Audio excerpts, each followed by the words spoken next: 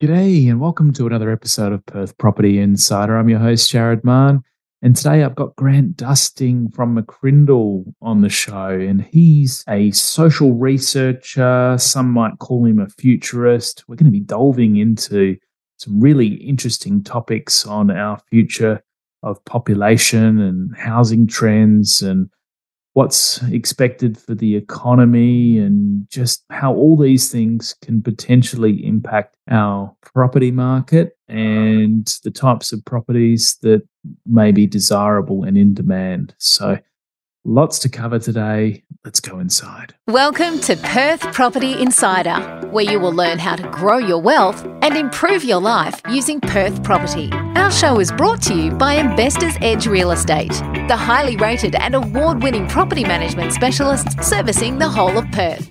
Now, here is your host, Jared Mann.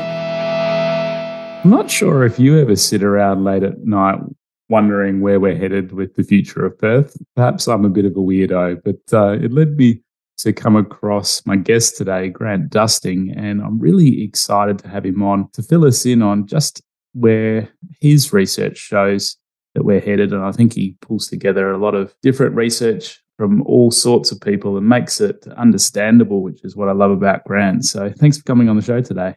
Thanks, Jared. Yeah, it's well, I appreciate those words, and I think that's our goal, is to not just produce stats and data and numbers, but to make it understandable and relatable so that people like your listeners can actually apply it to their decisions around property and future and things like that. Well, we can all get very lost in our own bubble and our own worlds when it comes to day-to-day life, and we don't pop our heads up to see where we're actually headed. So I'd love to get your perspective on how Perth compares to other global cities and the other capitals around Australia, because we definitely, don't take a moment to appreciate if our grass is greener or not. Well, as a born and bred West Aussie, I know how parochial we are, and we're the best place in the world to live, and we all know that, and we'll tell everyone that. So yes, we can kind of be in our own bubble sometimes, but it's a great bubble to be in. Mm-hmm.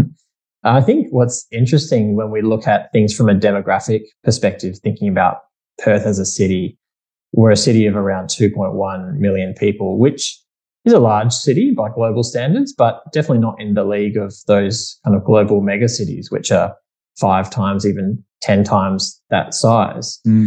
But something that does really define us in Perth is just how sprawled out we are. So we've got so much space, and there's a really neat comparison here. So for example, Paris, we think of Paris as like a global city. Paris has a very similar population to Perth, around 2.1 million. Okay. However, in Perth, we're spread out across around 6,400 square kilometres, give or take a couple. So 6,400 square kilometres, whereas Paris fits the same number of people into just 105 square kilometres. Wow. So if you're good at your mental maths, you might be thinking, well, that means that Paris's population density is roughly 60 times that of Perth.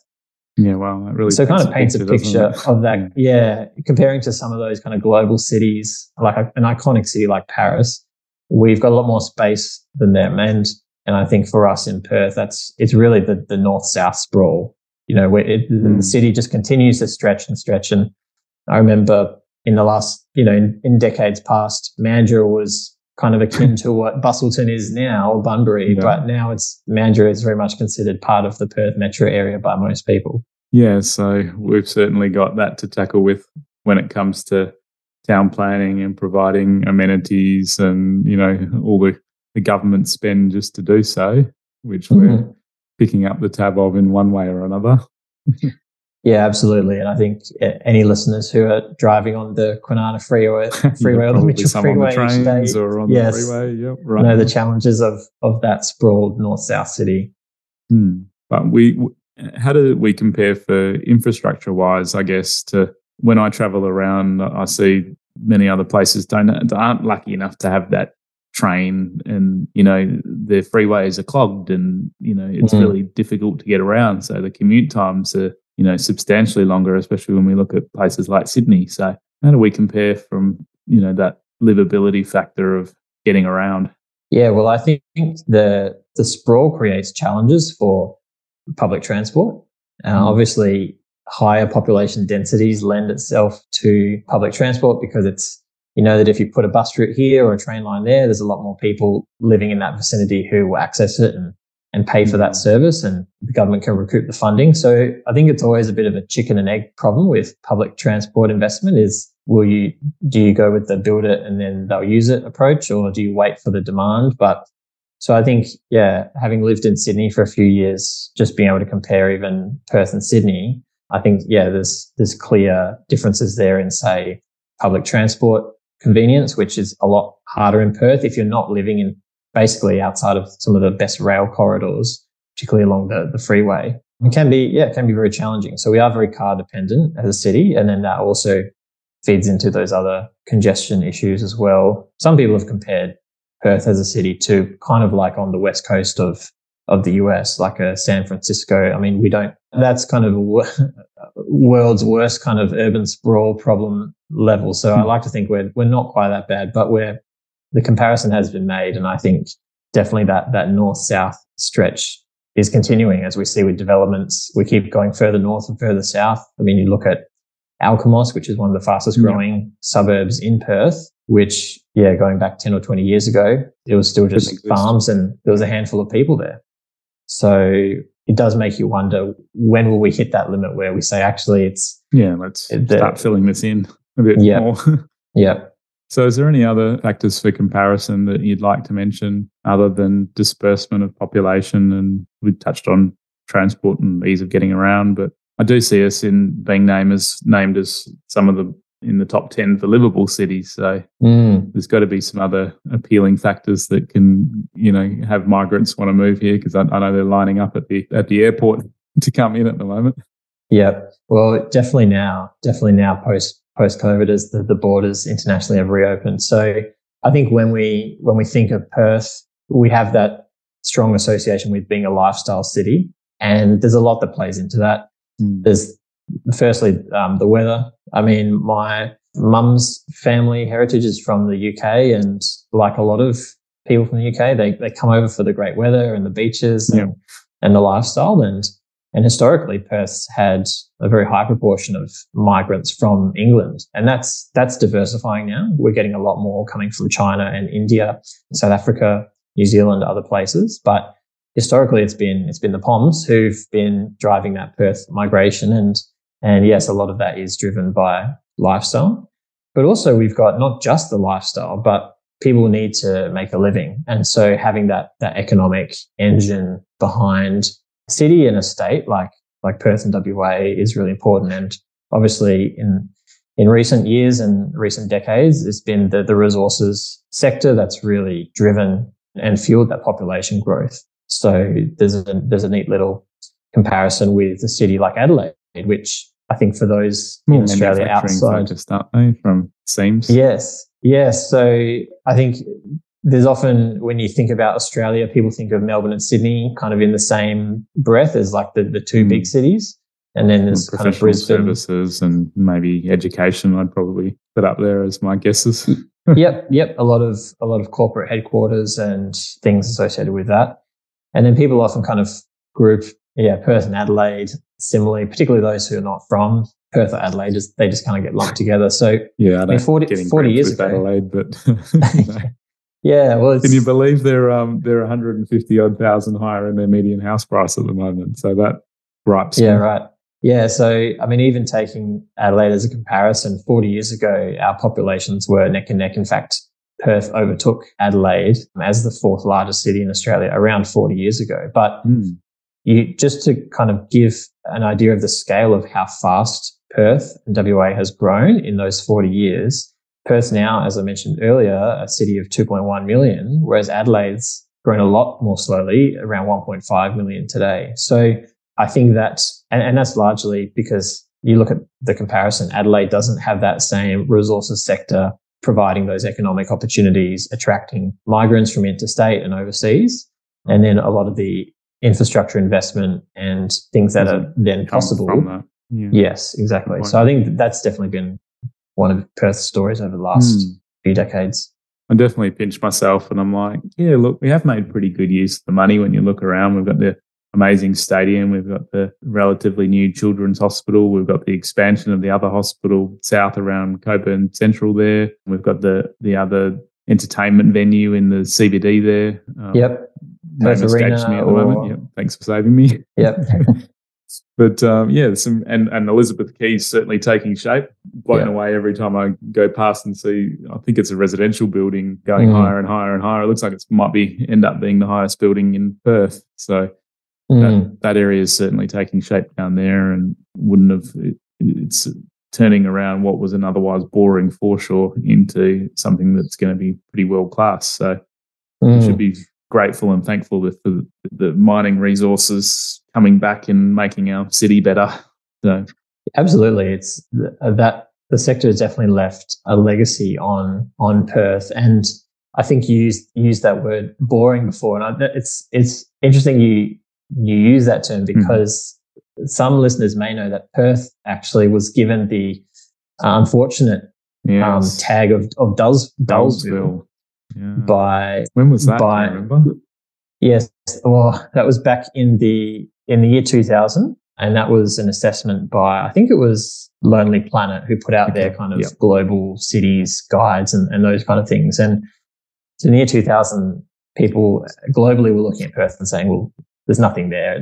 It's pretty dull. But I think the proof's in the pudding when you look at the turnaround since. Even then, in 20 years, now Perth is, I've seen some lists for 2023, and you always got to take these with a pinch of salt because it's not necessarily a scientific method that's used to pick the most livable ones. How much sponsorship goes into getting on these lists. Well, potentially, yes, everything's commercialized now. But I have seen Perth pop up in quite a few lists of places to visit in 2023, which you think, well, We've turned around that Dullsville tag, and I think with those large, that's going to give us a greater chance to expose people to the wonderful place that it is to live, and hopefully have a few more of them decide, hey, I'm not going to come back from this holiday. We're going to look to move over. So, absolutely. I guess that's why education and getting that sector strong. I think I'm pretty excited about the combined campus that they've got going on and bringing more life into the CBD. I personally think that's a really good move as well with its Curtin and ECU. Yep. With construction planned and getting underway. And that's, if we can have more students want to come and study here, then I think more will end up staying and becoming workers here. And we certainly need the skilled labour, and what better way than to attract students and have their parents also then want to come visit and then want to come and stay and live here. And, I think it's a pretty great move by the government to do that as well. So, yeah, it's a good point. And those kind of visionary projects, often at the time, there's public sentiment as well. Is that needed? It's a big investment. Yeah, couldn't our tax dollars be spent elsewhere? Yeah. But I think, we look at Elizabeth Quay now and it's still being developed, but just some of these big visionary projects, we've got kind of Metronet underway at the moment, which is encompasses a lot of transport projects. But I think often you look back, whether it's 5, 10, 15 years, even Perth Arena, I know there was a bit of controversy about that and the design at the time, but it's Optus Stadium. These places have won international awards, and I think are helping put Perth on the map globally. So for those of us that don't get out much, where is our population dispersed around Perth?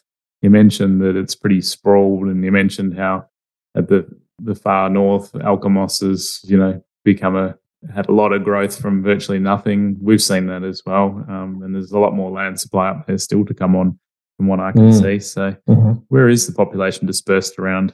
Yeah, well, that really the story of population growth in the last decade or few decades really has been, it's those outer suburbs that just continue to grow. And again, the Perth metro area continues to sprawl outwards. So at the moment, we can kind of divide it into almost, to think about a compass. In the northwest of Perth, places like Alkimos continue to grow really strongly, one of our fastest growing areas. And then you've got in the kind of the northeast, Ellenbrook, again, it's one of the fastest growing suburbs in Perth. And then in the southern suburbs, you've kind of got Baldivis in the south. Yeah. South or Heaps southwest. More land around there as well. You just look at the map and you can see it's already, got some of the most number of sales every month for properties, and you're never short of a comparison to make with plenty of other sales in the suburb each month. I've sold a few properties down there recently.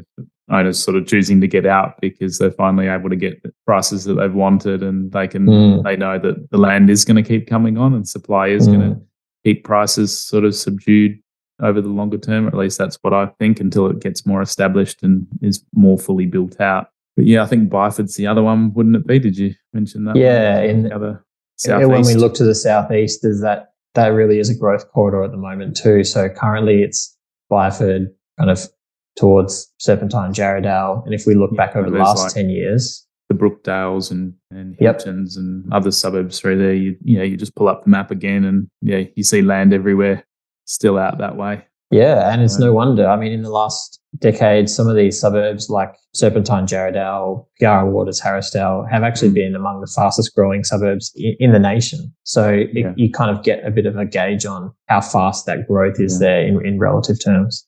And when we say growth, it's really important for the purpose of our listeners. We're talking about population growth, not necessarily house price growth. And it is interesting when, different brokers and other people try to sell someone on an area and they say, hey, look, it's got huge population growth. We're getting amazing amenities. Oh, we're even getting a train station. Like it can be very alluring as an investor to go towards all those shiny objects. But what they don't tell you is that, there's 20 stages coming up and they're going to keep rolling out land until the cows come home. The cows get pushed out of the land. Yes, as it turns out, yes. So it doesn't always make for the greatest investment from my perspective and what I have seen historically when I look back on, those types of areas versus the more built up areas that have a limited land supply that isn't going to keep having lots of housing come on. Zoning can be restrictive and not enable further development, and that's the type of area I prefer to put my money in. Do you have any perspective on that, or is that just the mechanisms that pass by? Well, I'm not the best person to get kind of property or financial or economic advice, but certainly in terms of the population growth, I think it's what we're seeing in Perth is actually not very different from what we're seeing in other cities like Melbourne or Sydney, where you do get the strong population growth in the outer suburbs for affordability reasons, but then there are challenges with that, and initially it's around infrastructure and services and public transport, and so might not have a school for a while. Exactly, those things often take time to catch up. I mean, I think we've got the benefit of having 2 million is a lot more manageable as a population of Perth than, say, in Sydney and Melbourne, where you've got 5-6 million, and they're really playing catch up. So that does tend to be a pattern. Is you get the population growth, but then the services take time to catch up, and it's about kind of getting that kind of critical mass, I suppose, of which then really makes it more attractive as a lifestyle, and probably when you get that property price growth, I would imagine. I noticed Mark McGowan also is working on fast tracking lots of land in these outer areas. Have you seen too much about that and what's happening? Well, the market's been just running hot, so I think and with being driven by, again, going back to the resources sector and the economy, we've got these economic factors that are driving that demand for housing, because we've got where are these people going to go? Do you have any off the top of your head what sort of population figures of? It's really hard with population because it seems to be such a lagging reported on thing. I'd love to see each month where we stand. But it's almost like they release the data for a whole year, like 6 or 9 or 12 months later, and by then it's kind of, we can be in a completely different other place with how that's going. So yes, well, if we're wanting to look ahead about where our population's going, I think that's a good thing to. COVID was a curveball for a lot of people doing population and economic modelling, because that really threw a spanner in the works, particularly because in a place like Australia, where around 60% of our population growth has historically been driven by overseas migration. So as opposed to the natural increase, extremely dependent on it. So when we had a situation in March 2020 when almost overnight the international border was closed, That's why you'd think, the property markets are all going to crash. We're so reliant on population growth just for the pressure and demand and price, but it was almost the opposite that ended up happening. There was a lot of people that, being stuck at home, started to rethink some of their housing choices. Mm-hmm. And confidence is probably the most important thing to push prices and have people feel like, the kids want to move out and get their own place, and they have that confidence to do so. Or, the average homeowner wants to upgrade and spend more and get into a better area. And there was a lot of, I think, social changes from that period as well. Absolutely. And that's where you get into more of the social, or this, what we might call psychographic. So what's happening in people's minds, and how's that changing? Because we can talk population numbers, but at McCrindle we have a focus both on the population and demographics, but also understanding the human behavior. And yeah, exactly as you said, COVID was a real reset for many people, and their life was disrupted, whether through lockdowns or through change of work circumstances or etc. And people were really rethinking, well, what's important to me in my job, in my house, where I want to live, my family. And so we've seen a lot of people rethinking their preferences for housing. A lot more people working in some kind of remote, or either remote working or a bit of a mix of not fully office bound anymore. So people spending more time at home means they actually want to have a room where they can do that. So it's almost like we've seen a bit more interest in the home study. It's kind of been revived again. I don't know if you've seen that in discussions you've had with your customers. Definitely. And I know from my own personal experience, I'm working at the dining table because I like the light and other stuff. Whereas our study at home doesn't have any like windows, so it's kind of in the middle of the house, and not the nicest working spot. So if I was going to move again, I'd definitely be like, where can I get a nice place with light and something where it's got a good work environment around? And I think I'm seeing that a lot more from buyers and tenants when they're looking for a place. Well, your experience is not uncommon there, Jared. And I think when we consider this, that's happening at scale. We've got so many more people either working from home some of the time, or maybe even a lot of the time. Through the national research we've run over the last few years, we've asked people about how they're thinking about their next home, and is that changing? And the short answer is yes. People are saying my needs are changing, and thinking about those things like, where's my workstation? And that's going to be kind of a primary consideration, particularly for the professional workers who are more likely to be able to work from home, whether it's 1 or 2 days or more. Obviously, that's not relevant to all industries, but we've got a growing knowledge economy, as it's been called. So those professional services that can be delivered as long as you've got an internet connection and a laptop, really. Definitely. And you started to mention where we might be headed for our population. What are the projections, and what do you think is realistic? Yeah, well, we're at 2.1 million now, and we're tracking towards around 2.5 million by 2030. So say over the next, I was going to say 10 years, but we're into 2023. So it's less than 10 years, right?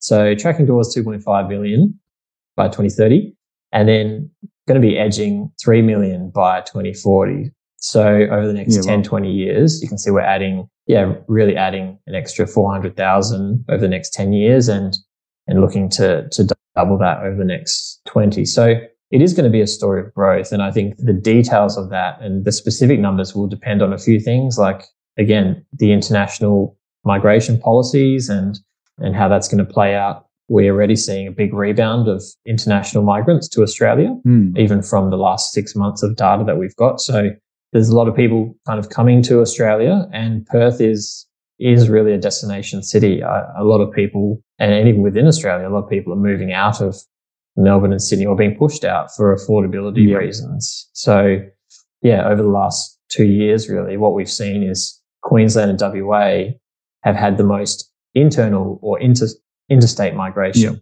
and that's largely come from Victoria and New South Wales.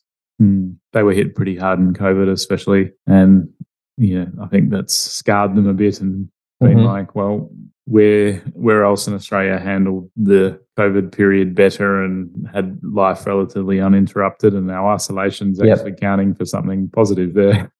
Yes, exactly. The most isolated city in the world. people have used that as a negative label. But hey, in a COVID or post-COVID era, I think there's been benefits of that we've seen. And are you seeing any like change in the household makeup as we move forward over these years? And I'm just curious how that might affect the demand for certain types of housing. Because when we look across to Sydney and Melbourne, I guess with the population sizes that they've got and, you know, just the sheer affordability problem, people have embraced apartment living a lot more, whereas here in Perth, people are still shy away from higher density. So curious how that might play out. Yeah, well, there's some really big changes happening, which are not necessarily seen in the day-to-day changes, but these are changes that are really going to be shaping housing for the next 10, 20, 30 plus years. So one of those is just our cultural diversity that continues to grow. And this is really relevant in Perth. We're an extremely multicultural city. Around 2 out of every 5 Perth residents are born overseas. So that's really putting us on par with Melbourne and second only to Sydney, really, in the Australian context. So we're very culturally diverse. And what that means is each culture is bringing different cultural norms and expectations. And we know that in a lot of the Asian cultures, and we have some of our strongest migrations from places like India, China, some of those other Southeast Asian countries, Malaysia, where it is a lot more common for families to live together, for that intergenerational living, which is a bit different to the traditional Western way of living and kind of doing family life. So I think that's a great example where demographic change is going to have a real impact. And we already see that in other culturally diverse cities where you do get a lot more of those intergenerational households, which they need those big homes. So I think the large 4 or 5 bedroom homes in Perth, which are known for the suburbs, they're probably going to be being used by those multi-generational households. Well, yeah, I see it at the moment when I'm selling a property. I get a whole family come in. It's not just, the couple with their kids, it's grandparents as well, and they're all planning to live together. And the feedback I often get is, look, this is not going to be big enough for us. We need a much larger lounge area. They may want to make it a prayer room where they have like complete family and community gatherings as well. So there can be a lot of different needs when we start dealing with all the different cultures and the diversity, but it's what makes it so exciting as well for me. Definitely. So we've got the cultural diversity playing into things, but then also our aging population too. Good one. I mean, I remember when I was in high school, in the geography class, they were talking about the aging population. So it's not a new phenomenon, but it's not going away. We're continuing to, like, our median age continues to increase. And so what it means all is these breakthroughs and longevity, and, it's very exciting. Living longer. I'm reading various books on it at the moment, listening to podcasts, and we may have to reset our time horizons for, maybe 100, 120, who knows how long we may live to with some of the breakthroughs that are already occurring and in clinical trials and stuff. So it's really interesting where we could absolutely. Yeah. And so we've got a lot more people who are living longer, and also their preferences are changing. So whereas, again, 10, 20, 30 years ago, the idea of, just having, once you get your retirement years, you kind of just go off to an aged care, like a residential care facility. And that's to be expected. And you just live out your days there. Whereas we're already seeing those expectations changing, that Australians who are hitting that life stage now of thinking about retirement and kind of getting into their 70s and 80s are wanting to stay in their own home longer. They're wanting that more independent living. And so housing. You want to be closer to family for longer as well. And just that feeling of independence. And have their health, and they want to continue to keep enjoying life and not, be far away in an environment that they're not used to either. Yeah. And we're already seeing interest. We've been commissioned to do research over the last few years from a host of developers, particularly in Melbourne and Sydney, looking at that vertical communities for that retirement age. So rather than kind of people living in retirement just in the traditional single-story kind of aged care home, nowadays the baby boomers in their retirement, they're very they're cashed up, they're more dynamic, their lifestyle expectations are higher. So they actually want to live in a lot of them want to live in places that have those amenities, like have a shop, might be an apartment style living arrangement where their residence is upstairs, and then downstairs you've got your retail options, you've got your different food and groceries and all of that within walking distance. So obviously that type of infrastructure takes time to build, but we're already seeing that kind of changing expectations and sentiment as the different generations come through. Yeah, nice. And a change for demand for public or private schools, because I know from all of the research that I do just how important the quality of the school is on the desirability for an area and how that affects prices over time. And I was just curious. I was chatting to a couple yesterday about, do you spend the money on the private school, or do you spend the money on the house to get into a better public school catchment? And there's that ongoing sort of weighing up of where they make that investment. So how are the trends changing from what you can see on this side? Yeah, well, you're right that education, a good education, is a really primary concern or consideration for today's parents. And again, another kind of change in the psyche. People are increasingly looking at education from a customer or consumer lens and really wanting to think about shopping around, and that they're not just going to be going, oh, well, this is the local school, so therefore that's the only option, and I'll just accept that. People are much more likely. Exactly. They're much more likely to think, well, I could shop around, so to speak, and that might mean looking at different places to live and all of that. So the data certainly backs that up. And I think over the last decade, the fastest growing school sector is actually the independent schools as opposed to the government schools. So yes, it's a private schooling, and that's quite even more kind of remarkable in a place like Australia, where we have a brilliant public education system. So it's not like in some countries where you definitely wouldn't want to send your kids to the government system because it's maybe very underfunded and that we actually have a great system, but yet still parents are choosing, or many parents are choosing private education. I didn't realize until I had a 4-year-old just how great the fee difference is. And it's funny because my 4-year-old, we're planning to send her to a really great public school, and they send a little letter home, and they've got a voluntary contribution, and they put so much emphasis on, and work up to it. And I was expecting, multiple thousands or something, and I look at the amount and it's $80. And I was like, well, I think I can make that $80 contribution. That will be fine.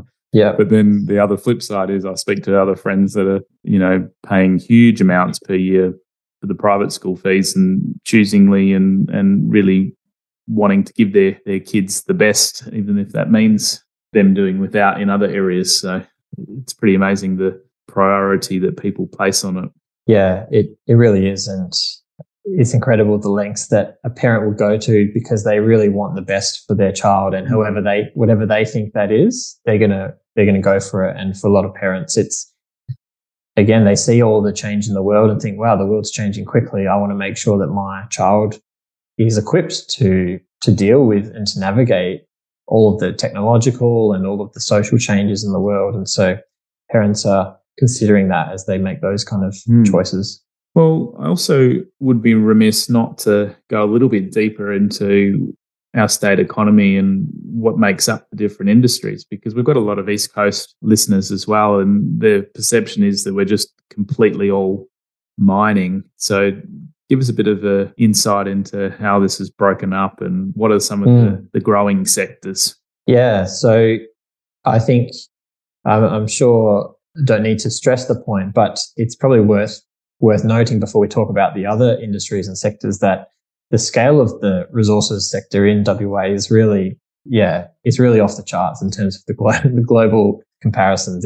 It's extremely significant. That's why when the mining sector sneezes, we all catch a cold, kind of, so to speak, like economically. But if you look at layer beneath, there is diversity there. So in terms of looking at our state GDP, which is referred to as gross state product, or GSP, that's the top industries that are contributing to our kind of state economic output in WA. The number 2 behind mining is actually business and property services at $25 billion per annum contributing. So we've got business and property services. We've got construction, which a lot of that is building the infrastructure to house that growing population, which we've been talking about. Retail and wholesale trade is another one there. So yes, mining is front and center, but also those kind of the construction and also like the retail and trade are up there as well. And when we look to the future, the Department of Jobs and Small Business actually puts out projections of different industries, kind of employment and what they're expecting, because they kind of have a lot of internal data which we don't necessarily have access to at their disposal. So the growing industries over the coming years, and this is true in Perth but also nationally, is that the care kind of industry, if we want to group it that way. So healthcare, aged care, kind of social assistance. Yeah. Again, we've got an aging population. So I think if I was going to start any other business, it's going to be in that sector. Well, yeah, it's a good example where, yeah, exactly. Looking at the kind of supply and demand, so to speak, we're an aging population. We're continuing to grow. So it's no surprise that's a big sector. Education and training is a growing sector too. And I think that's continuing to evolve as the education needs evolve, and we're seeing a lot more. It does seem to be changing too. It's like, how much innovation there. Do we need a physical space to go to, and how could we make some of the world's best specialists and teachers available to everyone? And the internet's certainly opening up that, but then also having the degree or the qualification recognised. There's certainly local employers will probably place greater emphasis on local institutions still. So there's a bit of that perception difference between where you've gotten your qualifications from. But there's so many different paths now to lead to a different career. And back in my day, there was so much pressure put on you. You would have probably been the same. If you don't get good grades in your year 12, then your life's over, or at least it felt that way. Yeah, it's a lot of pressure for a 17, 18-year-old. Exactly. Not everyone thrives in that kind of environment. So, yeah, it's at least encouraging that there is a lot of different, more avenues now to end up in that career that you want. So, yeah, and we do a lot of study across kind of the future of work and education, how that's changing. So if any listeners are particularly interested in that, they can simply just Google McCrindle and those topics. And there's a lot that's changing and a lot of innovation happening for sure. Yeah, cool. So I guess the other thing that provides jobs is the infrastructure projects. Is there any that you're aware of that are going to make a big difference, I guess, to the desirability for different areas or our overall lifestyles in these, like where they're going to impact? I know we mentioned a few as we were discussing along the way. Yeah, well, I think we've kind of touched on a few, but the summary comment, I suppose, is that we know that in terms of creating livable, people want to live in areas that are desirable to live in. And so what feeds into that livability is those things like good transport, both kind of by road and public transport. And so we're seeing a lot of investment across Perth and WA, but in Perth with a lot through the Metronet kind of projects. Do you reckon they'll ever finish, whatever they're doing on the freeway? It feels like that, doesn't it? As soon as one extension's finished or road widening, the next is there. It confuses me so much too. Like I was whinging to my wife the other night because I didn't notice that a section had changed to 80 kilometers per hour, and I'm expecting a speeding fine to come now. And I just can't keep track of when they keep changing these bloody speed limits. Well, judging by the number of people who pass me when I'm doing 80 on those sections, you wouldn't be alone. I know. So they must be, trying to raise enough revenue from the speed camera fines to pay for the road widening or something. Well, hopefully those fines can get put to good use. I agree. But I think probably the other main infrastructure thing is we've kind of touched on, but the CBD. And I think particularly for people who've been to other cities, I would say Perth, our CBD is not usually regarded as our strength. It's a little underwhelming. And so this investment in Elizabeth Quay, in, like you described, that getting that education hub, the Perth City deal. So hopefully I've heard things like that. Maybe that's going to kind of fall over, but hopefully that can actually come to fruition, because if you're creating kind of infrastructure and amenities to attract people, in that case, like a university campus in the CBD, it's going to attract people. They need somewhere to live. They need places to go to buy food, buy lunch, retail, and it just creates that economic hub, which can then have those other kind of livability benefits. So I think that's probably something to watch, is the Perth CBD is an area of opportunity. And it's a bit of a bit of an insight into kind of just the Perth and WA mindset that we don't really, a lot of people don't. We're not very CBD centric. And I think that's because everyone goes home for the weekend, and place can be a bit of a ghost town sometimes. Yeah, we're very much kind of the suburban lifestyle, but that is starting to change. Yeah, with things slowly. Like Fringe Festival, and there's a lot more restaurants and cafes and things in there that are open that are worth going in for, and hopefully that continues to improve. So, yep, awesome, Grant. Well, thank you so much for bouncing things around. I know I was a little bit all over the place, but so much interesting things to talk about today. So thank you for your time. Oh, it's a pleasure, Jared. And honestly, our work is very, very disparate and covers a lot of different bases. So always up for a wide-ranging conversation. Thank you. Thanks, mate. Hey. Just a reminder that the information discussed in this podcast is general in nature, as we don't know your specific situation. You should always seek professional advice before taking any action. For free market reports on your suburbs of interest and other helpful resources to grow your wealth, make sure you join my property investor update at investorsedge.com.au/join. And finally, make sure you're a member of our Perth Property Investment Facebook group to be part of the conversation with other like-minded investors, get help to your questions, and get a feel for what's going on out there in the market. I'll see you in the group.